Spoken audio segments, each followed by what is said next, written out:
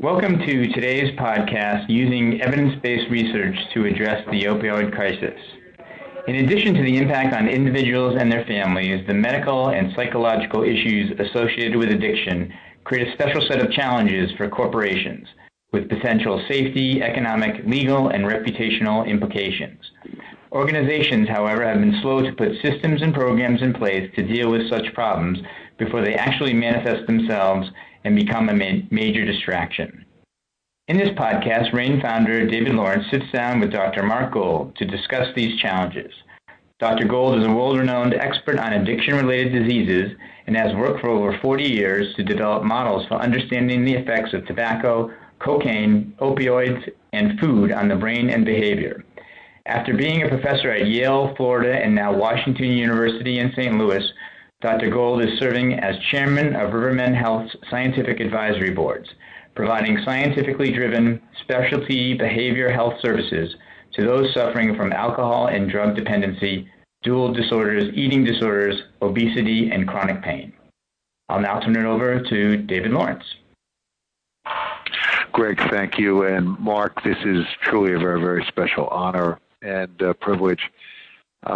We actually, this is for the audience, we actually first met about 35 years ago when I was a young prosecutor at the U.S. Attorney's Office, and crack cocaine was making its appearance on the streets of New York. And Mark was kind enough to come to the office and actually speak to us about what it was and the effects, and how to begin to think about what was then the early stages of what ultimately, became the crack cocaine epidemic. But by way of introduction for Mark, there are very few honest brokers in any space in the world. Mark is one of them, and he has selflessly led the effort to better understand the issues of addiction, drugs, the drug distribution networks, and to do it with data, to do it with what I'll refer to as a clinical approach, and always with the mindset of trying to make things better and trying to allow people to understand the very, very complex issues without emotion, and to be at the forefront of leading solutions, not all of which have yet to meet the market. So great honor, Mark, to sit down with you and to discuss what's currently going on. Let me begin, if I can, by asking you for sort of a state of the union around the current addiction crisis, where we are, and maybe to put it into some historical context. Well, thanks for the introduction. And yes, I remember that. When you write 1,000 or so peer-reviewed scientific papers and chapters and so forth, some of them are actually good and memorable. And I do remember the first report of crack cocaine, what it was. It was, I didn't invent crack cocaine, but what happens with drugs of abuse are, sadly, that they're often viewed as safe. And so remember, in the cocaine epidemic, and it's a good example, cocaine was viewed as safe. It was the champagne of drugs. It was, in fact, not addicting. The Psychiatry Manual, the DSM, declared cocaine to be non-addicting in its first iteration, the DSM-1, continued that in the DSM-2, continued that in the DSM-3, and had to be revised late in the 80s after the cocaine epidemic. So if you start with drugs of abuse being safe, then they're field tested on the American people, and then we find out that cocaine causes heart attacks, and cocaine causes seizures, and cocaine causes strokes, and cocaine causes addiction, a chronic relapsing lifelong disease with no specific cure. For opiate drugs, we had the widespread belief that they were safe and could be used for people with pain syndromes without much concern that they would become addicted. And so believing that without any data caused many people who would ordinarily have not been exposed to opioids to be exposed to them. Use begets use. And what we know about addicting drugs is they stimulate their own taking, meaning that if you take the drug, it has an effect on the brain, which makes it more likely that you use it again and again and again. And for people who have pain syndromes, the drug use continued, and large numbers were exposed. Many became physically dependent, and others became what we would have the disease of addiction, which we could discuss. This went on for really a long time, and in fact, we had a Department of Justice teleconference from DEA Museum where Ted Cicero from Washington University and Bill Jacobs from the Bluff Plantation, who's a triple-boarded pain expert, described how it was getting harder and harder for people to fill their OxyContin and other pain medication prescriptions. They needed office visits. The doctors were becoming increasingly concerned about repeat visits. OxyContin was selling for $1 a milligram or more, and heroin prices were just so low that it became quicker and easier to use heroin. And with that came the opioid overdose epidemic. And that probably is what drew so much attention. It wasn't so much the number of people who were dependent and needed treatment for addiction. It was really just the amazing number, incredible for the United States, of lethal overdoses. Well over 50,000 lethal overdoses in 2015. Some of our leaders have said that we had a Vietnam War every year, and those overdose deaths have seemed to just increase. So you have, on top of a alcohol dependence and abuse problem in the United States, on top of a cannabis use and dependence problem in the United States, on top of a cocaine abuse and dependence problem in the United States, we'd superimposed on that a new problem: opioid overdose, opioid death, and opioid addiction. Mark, in your years of practice, you've seen the landscape, and you've seen what I'll refer to as sort of the cycles of deja vu all over again. What's different about the current crisis? So, I mean, in the United States, we have a tendency of taking a drug that's been used in a certain way and then making it more lethal. So, if you think about the cocaine epidemic, we had coca leaf chewing, and that was never really a problem, a drug problem in the Andes. It worked at high altitudes with no money. We had cocaine and Coca-Cola.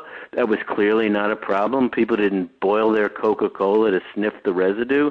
And until we had cocaine hydrochloride as a patent medicine sold for dental problems and so forth. But even then, it was not really available. And I can remember myself when I went into the field, cocaine wasn't even available in major cities every day of the week.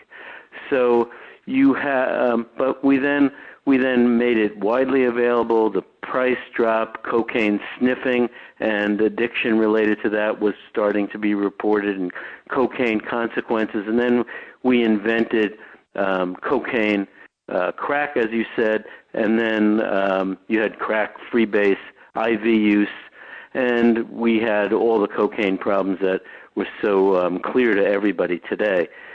So for opioids, we had a point in time when physicians wouldn't prescribe opioids for non-malignant pain.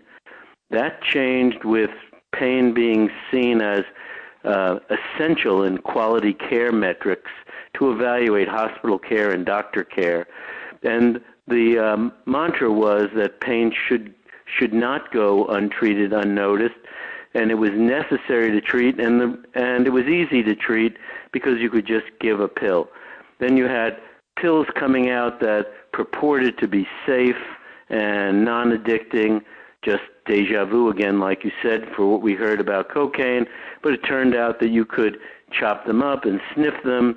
You could then buy other opioids on the market and switch over to heroin, and so we've had just a tremendous and quick change from the occasional use to manufacture of pills and widespread availability, and now switching to heroin, and most recently heroin laced with adulterants. And our group has been looking at what's in the street heroin, and there are some kidney toxic and liver toxic elements now, and there also are fentanyl, more potent opioids in the doses that people are taking, and both of which are contributing to deaths. And just in terms of the demographics, because what it appears to have happened here, and I just on a personal note, I feel that something very significant was lost in the recent presidential elections in terms of what was not debated. But the scourge of addiction now cuts across all geographic regions, income classes, employment, educational levels, religions, races, etc. And I'd be curious to just sort of get your general observation of sort of what has accelerated here in the current crisis, and as we get to maybe some of the solutions, but certainly to understand the different root causes, because this one does feel different, and it is different because of, as you said, we have found new ways to exploit existing drugs. Right. And we're now on the street, and it is not simply an internal issue. It's an external threat that you've been very close to in your work with the DA, and some of the sources of these threats are coming from outside the U.S., both in terms of what is organically grown and what is synthetically manufactured. So maybe you could just unpack that a little bit, because I think that will lead us nicely into a discussion about how people need to be thinking about this crisis and some of the pragmatic things that we might be able to do. Sure. I mean, for the older people who are listening, and maybe not as old as I am, but nevertheless, you might remember there used to be public service announcements and educational announcements related to drugs and drug effects. Rarely, if ever, do you see them again. There used to be educational programs within schools, prevention programs. Rarely would you see them. There used to be Mrs. Ford talking about her problems with alcohol, and we had some efforts on prevention. We also had efforts in interdicting drugs coming across borders and coming into the United States.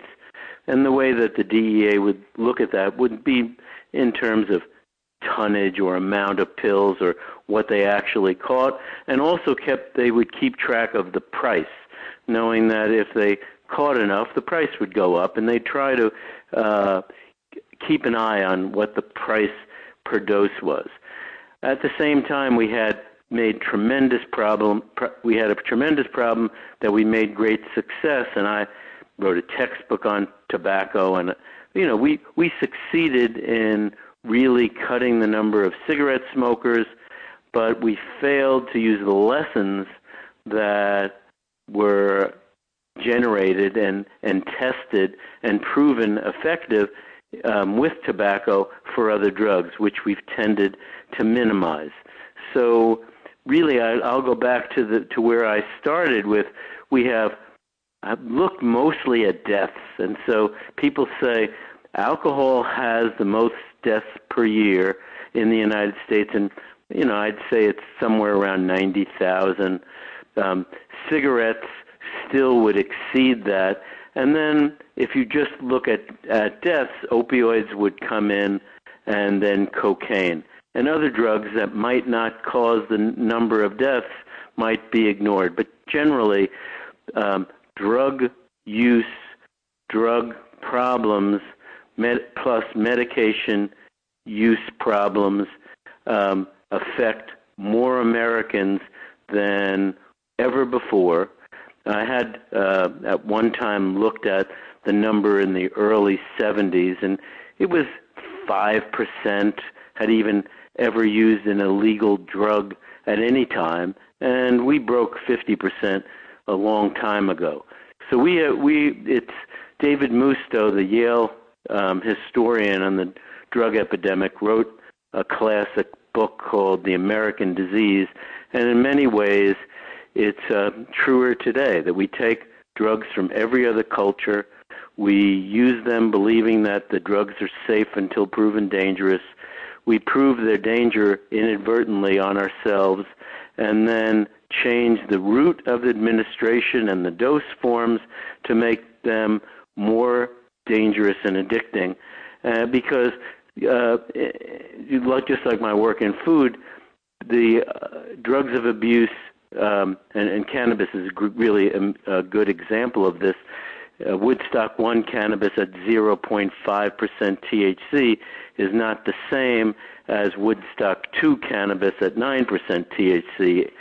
So you get to the point where drugs stimulate their own taking on the basis of the amount and of drug that gets into the body and brain and the time it takes to get to the body, to get from the body to the brain, the quicker being the most dependence producing. And all of that, we don't even take into consideration the age of user. It's easier to get addicted. It's easier to have problems the younger the user, whether it's binge alcohol drinking or substance use. And there are other factors, psychiatric factors, trauma, neglect, and all kinds of psychiatric comorbidities make the user more likely to be addicting. Not all people would have the same addiction liability, but if you work hard enough, any drugs of abuse work, and you'll become dependent.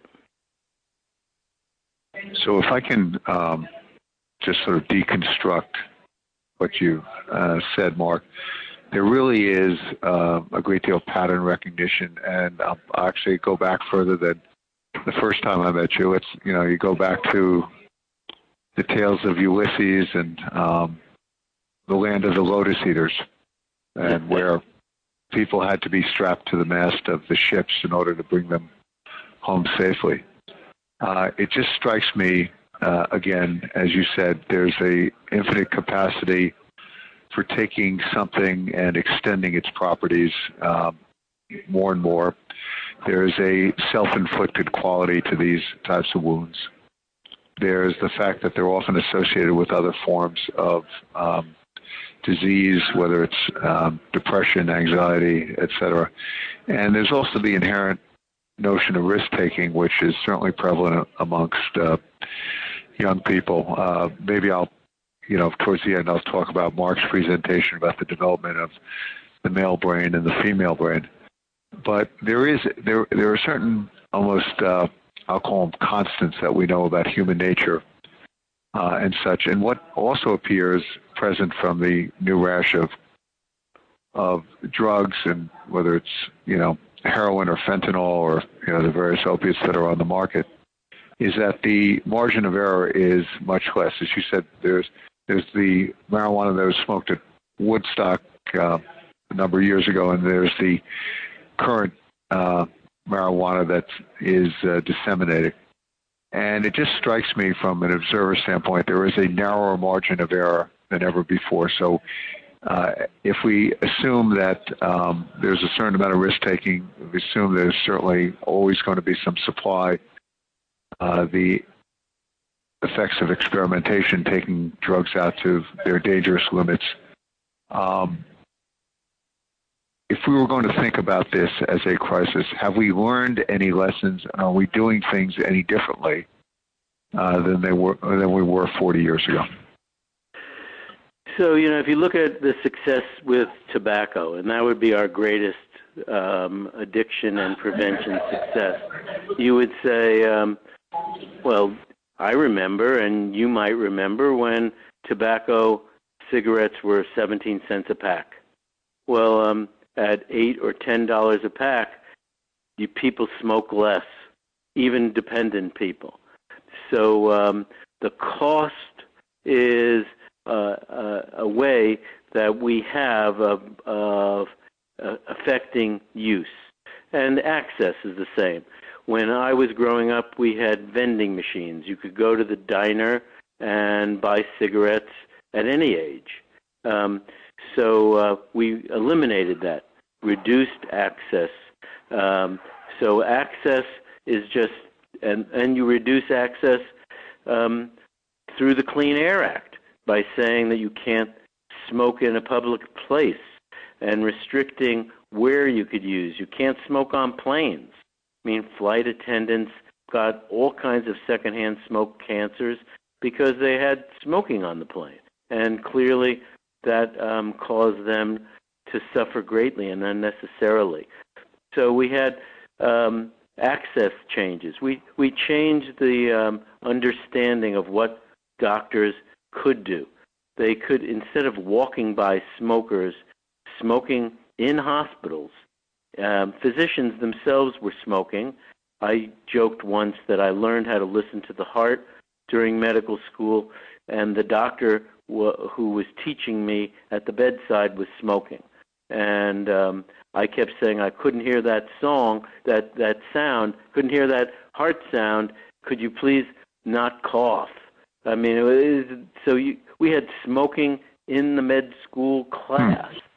We had, so you had all of these things have added up to make smoking not cool. Brooke Shields helped in her anti-tobacco ads, and the price, the access, the laws, the knowledge, and the treating everyone every visit.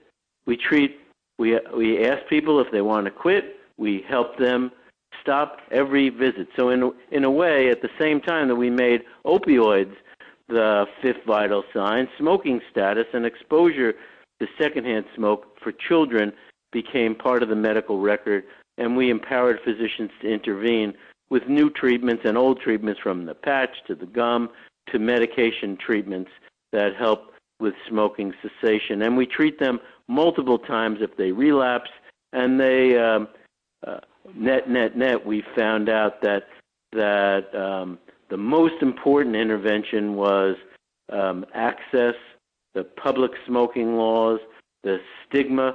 When it comes to drugs, stigma is a good prevention tactic. It's not a good tactic for getting people engaged in treatment, but for first use and experimental use, it certainly is the price per pack. It's public use. It's rather than being cool, what Brooke Shields would say in her ad was that she wouldn't, once a person smelled of smoke, she would walk away.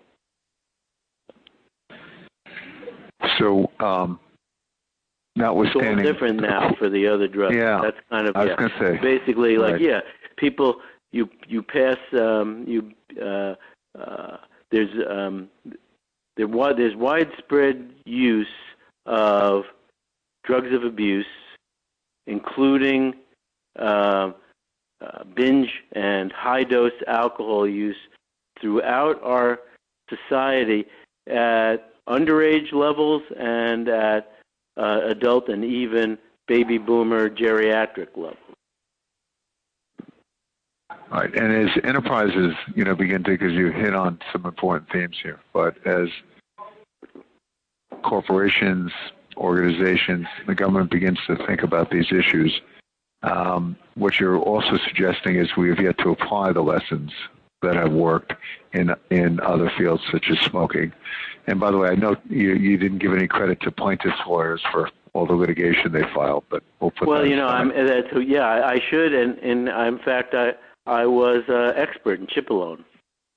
There you go. So, but unfortunately, we may be seeing some of that now. Obviously, the state's attorney generals are coming together and using some private counsel to think about suing the drug manufacturers of opiates.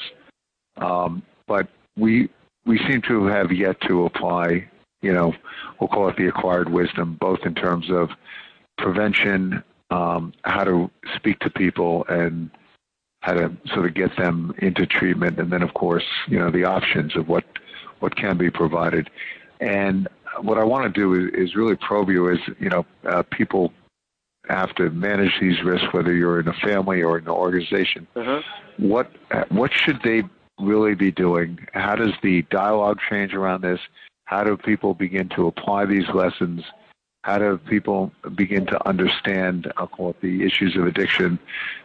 Smoking was never really I'll call it a disease of isolation, of loneliness, of stigma, of shame. People would smoke and they'd celebrate the fact that they were smoking.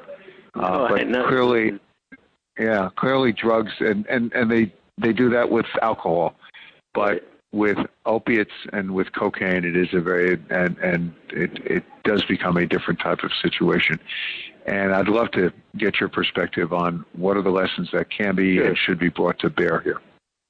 So, I one of the things that we've tried to do is to say, what are the outcomes that we would see as desirable, and were there any models that were very effective in treatment for substance use disorders?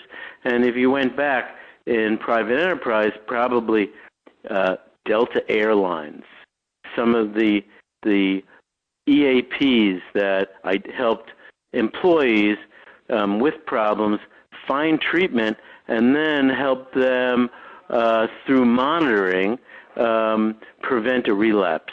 In a way, to prove cost benefit for the country as well as for their own company in treatment. So, like in my case, we published 5-year treatment outcomes for impaired health professionals, and previously I published in 5-year treatment outcomes for business executives. And the bottom line is that it's not so much the one drug or the other. It's really a coordinated, multi-year approach. Once addiction sets in, it has a part of its definition is relapse, and part of its daily life for the user is craving and drive for the drug. So in a way, when a person who is addicted acquires a new drive, like sex or like for sweet foods, but in this case, a drive for drugs of abuse. So in the 5-year studies, the person may start with a comprehensive assessment, and we like and prefer comprehensive assessments that are medical, psychiatric, and addiction, with testing, evaluation of the person, then coordinated treatment, usually would start in a residential setting, and then the person would step down and be in group treatment and doctor-based treatment with urine testing. And if there was a change in the person's status, like, for example, where work reported they didn't come to work, or there were spouse reported that the person was despondent, or there's a positive urine test, there'd be a re-energized effort to move them into a different treatment mode. But taking that 5-year model, and we've reported that in peer-reviewed literature, 80% of doctors have negative urines, full return to work, and what we would consider stable recovery. So if you then compare that to treatment for everyone else, it's quite different. Now, people have said, well, that's because these are doctors and they have someone that cares for them. In our case, it would be the board of medicine or a kind of a concierge manager to follow their outcome after treatment. But it shows that treatment works, but it's not like name that tune. You can't do it in 5 minutes or 5 seconds, and detox alone isn't treatment. Reversing an overdose isn't treatment. A 28-day stay in a rehab isn't treatment. Taking a medicine to prevent a relapse isn't treatment. It's outcomes should be like in cancer, where we look at it for 5 years. So those are great insights, Mark. And if I can maybe just underscore a couple things, we actually do know what works and what can work, and it's not like a light switch. It's not short term. It requires basically a long-term effort, and I've heard, recovery is actually a lifetime process. So as, whether these are parents or academic institutions or enterprises, the other sort of, I'll call it conclusion that you've reached over your career, and how we may begin to think about solutions here, is that this is not a rational process. So it's not we now know from a physiological standpoint that people who do become addicted lose their ability to reason and a certain element of rationality, and in fact they are taken over by the substances. And very often what we have seen here is, 2 strikes you're out, 3 strikes you're out, that without the requisite support, without the requisite medical assistance, this is not something an individual can take on himself or herself.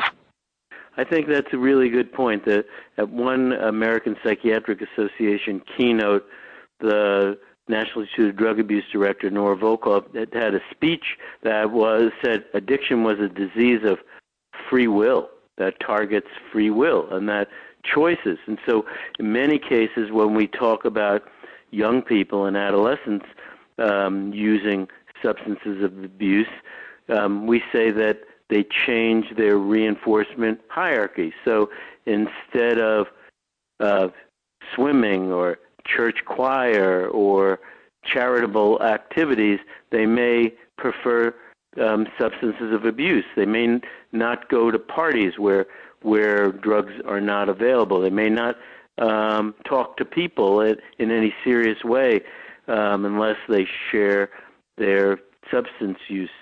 So as this slippery slope, and it occurs so slowly in many cases. Now overdose doesn't, and that's what you were getting to in the lethality. But addiction is slow and steady. We don't know what change yet occurs that separates the experimental user or occasional user from the drug addict. There's no brain test for that right now. There's no blood test for that right now. There are a bunch of factors involved, from genes to trauma to psychiatric disease to dose to route of administration and so forth. But we don't have one specific thing. And so principally what happens is people like me are asked to see someone after some accident, car accident, after academic performance decrements, after problems at work, after attendance and motivational issues and problems, and as part of a comprehensive psychiatric and addiction assessment, it's determined that it's drugs of abuse, usually problems. That's another common mistake that we make when we find out afterward, after either a post-mortem or a DUI evaluation, that the person was taking multiple substances. And so if you keep in mind that all drugs of abuse hijack basically the same brain reinforcement system, albeit at different points, but all drugs of abuse do net the same thing. A person who can't get cocaine will use something else, and oftentimes a cocaine user will be smoking marijuana, will be taking alcohol and binge drinking on alcohol. And so we often see people with 3, 4 recent drugs of abuse and concurrent use at the time of admission. So those are essential points. If I can do just a little bit of a summation at this juncture. Number one, there is a pervasive nature to the addiction crisis right now, and it has crossed all economic and educational and family and community lines. We have not applied the lessons that we've learned from such issues around smoking to address the crisis. That what is needed here is to bring people into treatment is the removal of stigma and shame, and there are some very valuable lessons that we know in terms of what leads to successful outcomes. That this is not something a person does on their own, and it's not a free will light switch to turn on or off. And again, maybe what makes this crisis different is so many people have found the slippery slope through prescribed medications that doctors have given them around accidents and injuries and things like that. But that we have yet to apply the lessons that we have acquired over 50 plus years in dealing with the war on drugs and addiction. I wish I would have said it that way. Well, you did. I just listened. You're very clear. You're very clear, and it is. There's always a level for someone like me. My first scientific publication in the field was in 1973. So we gave Narcan or naloxone for overdoses at Yale in the 70s. We detoxified people in the 70s. We intervened in emergencies and gave people Vivitrol or naltrexone that makes them immune to opiates in the 70s. It's true that we have this or that kind of new treatment, but they're basically related to older treatments, and it's much more difficult than thinking that we're going to solve this problem by reversing an overdose and sending someone home, or giving them a medication and sending them home. We need to have resources to help people to a greater extent than that. Okay.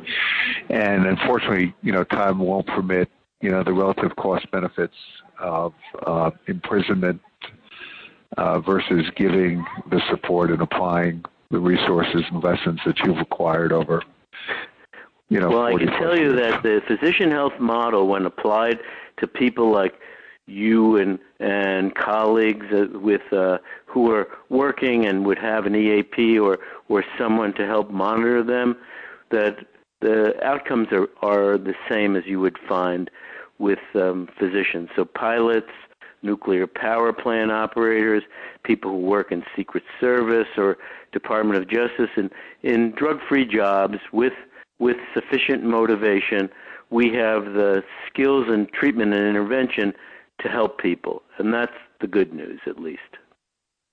Okay, and the phrase that I've sort of put together after our many, many conversations and having read your articles is I'm actually optimistic about the drug crisis, and I feel it's what is intractable is not the nature of the problem, but what has been intractable have been our approaches to the solutions, and the need to apply the lessons and the need to apply the data, and to really apply, I'll use actually the word empathy to this problem and to the disease and to removing the stigma. So leading into something that I think is important from a broader community and public policy standpoint, Mark, so much of this issue seems to be, at least over the years, has been divided by the issue is one of cutting off these sources of supply versus the issue is the demand is so great here. And that debate is raging once again.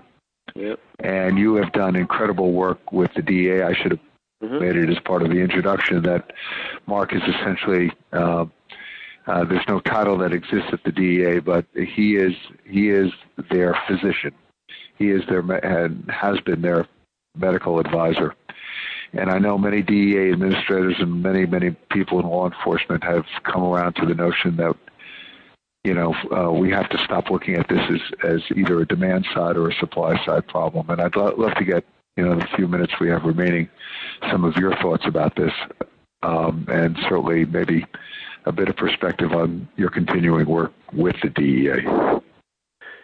So, I agree with you that it's not either or. It should be both. You can see how difficult it is right now with heroin pouring into the United States and heroin plus fentanyl without sufficient control and interdiction activities. That it is true that we have the largest market in the United States for drugs of abuse, and that we consume the majority of the world's drugs of abuse. I think one analysis on pain medications was 96 or 8% of all pain medications produced were used here. There's some number that seemed so incredible it couldn't possibly be true. But both sides really work. So demand, our demand is tremendous. It starts early. It starts with alcohol, cannabis, tobacco, pills, and so on. And that it does really seem that when we make progress with one drug of abuse, another one comes and takes over, partly because they're advertised as safe, non-addicting, and we find out later that they're not. And really, in that regard, the cocaine is now crept up to number 2 on the death list, but right behind opioids. And on a pretty recent trip that I went on with White House drug czar was there, and the DEA administrator was there in Cartagena. They showed us disposable submarines that were being launched to the United States filled with cocaine. So I think it's very, very clear that drug taking stimulates drug taking, and that everyone who is an addict started by being an occasional user, but not every occasional user becomes an addict. And what that process is and what the risk factors are the subject of books and papers that my group and other groups work on, and it's very complicated. So just to give you the level of complexity, the highest ranking monkey in a monkey colony, the so-called alpha monkey, has the most addiction protection. And so they're the hardest to get addicted, even to a drug like cocaine that's highly addicting, whereas the lowest ranking monkey that gets food and access and sex last in a monkey colony has the most and the highest addiction liability. The traumatized animal in the experiment has the highest addiction liability, and the most secure and stable has the least, and the same for depression. The child of a pregnant drug-using animal has more addiction liability than an animal who is mother's drug-free during pregnancy. The same would apply for early childhood. Exposure in early childhood to secondhand smoke, secondhand cannabis, secondhand tobacco, secondhand cocaine changes the brain of the developing child and makes use of drugs more likely, not on the basis of mimicking, but because the brain is plastic and changes, and the brain, in essence, grows receptors and sites in the brain to respond to drugs of abuse because it's brought up in a drug-filled environment. So in many ways, people like me who work in addiction are the most strongly in favor of exercise, good food, clean air, clean water, and we need that to reduce the host factors that cause one drug epidemic after another, but a pretty simple lesson would be that drugs of abuse, like medications, are dangerous until proven safe and effective for some disease, but they should be dangerous until proven safe rather than safe until proven dangerous. Again, some great points, Mark. And just in conclusion, because as you've pointed out, and I referenced, Mark has a great presentation on the development of the female brain, its capacity to understand risk and risk-taking, and how it's essentially, if I remember correctly, Mark, it's fully formed, that part of the brain is fully formed by 14, 15, 16 years of age. We really looked at, like, the brain development. Female brain development is much more advanced than male, and that the part of the brain to say no to food, say no to sex, say no to drug, the part of the brain that can do risk-benefit analysis is very slow to develop for all of us and is really acquired through experience slowly again. Male brain is much slower to develop, but the whole risk-benefit part of the brain is the reason that experts are so concerned about teenage drug use. And so, among the things that I think very important in terms of risk management enterprises and understanding this is, number one, there is science around explaining what we do and why we do it. There is science about why very quickly rationality goes out the window and self-control goes out the window. There is now data and science around what works and what's needed to foster recovery.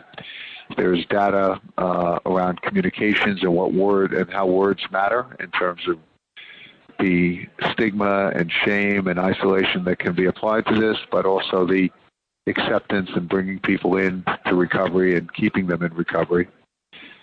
What also exists is an understanding that in this interconnected world, number one, the capacity to produce synthetic substances is now greater than ever before. To distribute over the internet and the dark web and through the various borders and to create things in-house is greater than ever. And the human capacity for risk-taking, experimentation will probably never leave us, but the one thing that shouldn't leave us is our ability to learn the lessons of the past and the common sense that can be applied and the understanding of some of the great minds such as Mark's. So, Mark, to be continued, and I thank you for your public service, and I thank you for continuing to foster, greater understanding, intelligence, data, and optimism. And there are many families and many institutions that are out there that have been left stranded, and for all the folks in our network, what I would say is one should assume that your enterprises and your families either are dealing with this issue and you just don't know it, or they will, because this seems to be sparing no one. It's sort of an affliction that at most is 1 degree away. And so the good news is that people such as Mark actually know what they're doing, and there's data to prove it. And it's now just a question of the marketplace actually applying the lessons that have been acquired over these many decades. So, Mark, thank you again. Thank you. It's a pleasure, and thank you for all your work.